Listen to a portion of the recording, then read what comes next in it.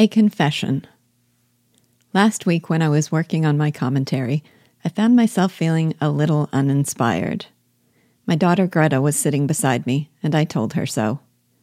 She said, "Maybe it just isn't the best book for Read With Me.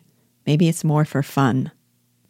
For context, her holiday homework for her Great Books College is to read the entirety of Paradise Lost, and she just exclaimed gleefully, "This book is so good." I think there's truth in her observation, but less devoted fans of the novel turn against me in outraged indignation. Let me try to explain.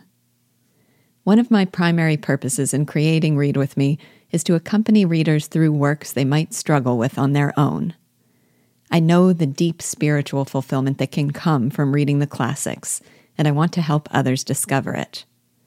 By reading the novel with the intonation of my own understanding, creating summaries that condense the chapters and convey their essentials, and writing commentaries that elucidate subtleties and identify themes, I'm trying to guide readers through a process that can sometimes be hard, that is not automatic, that is rarely taught, and that, once implemented, brings rich rewards. So, am I a valuable companion in our journey through Pride and Prejudice? Well, I sure hope that ultimately I will be, but my sincere answer is yes and no. I've had several people say they've started this novel many times and have always set it aside, but this time, with my inspiration, they're seeing it through. I'm glad, and I hope that my observations and reactions continue to offer that encouragement.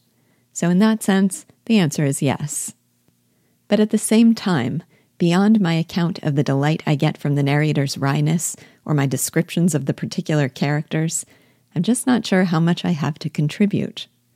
I don't think that's because the novel has nothing to offer, but because of the particular nature of what it does offer. Basically, I think the novel's value lies in the timeless power of its story, which is iconic, but not at all difficult to understand, and in the brilliance with which that story is rendered. And to me, the greatest part of that brilliance is the acuity and cleverness of the humor.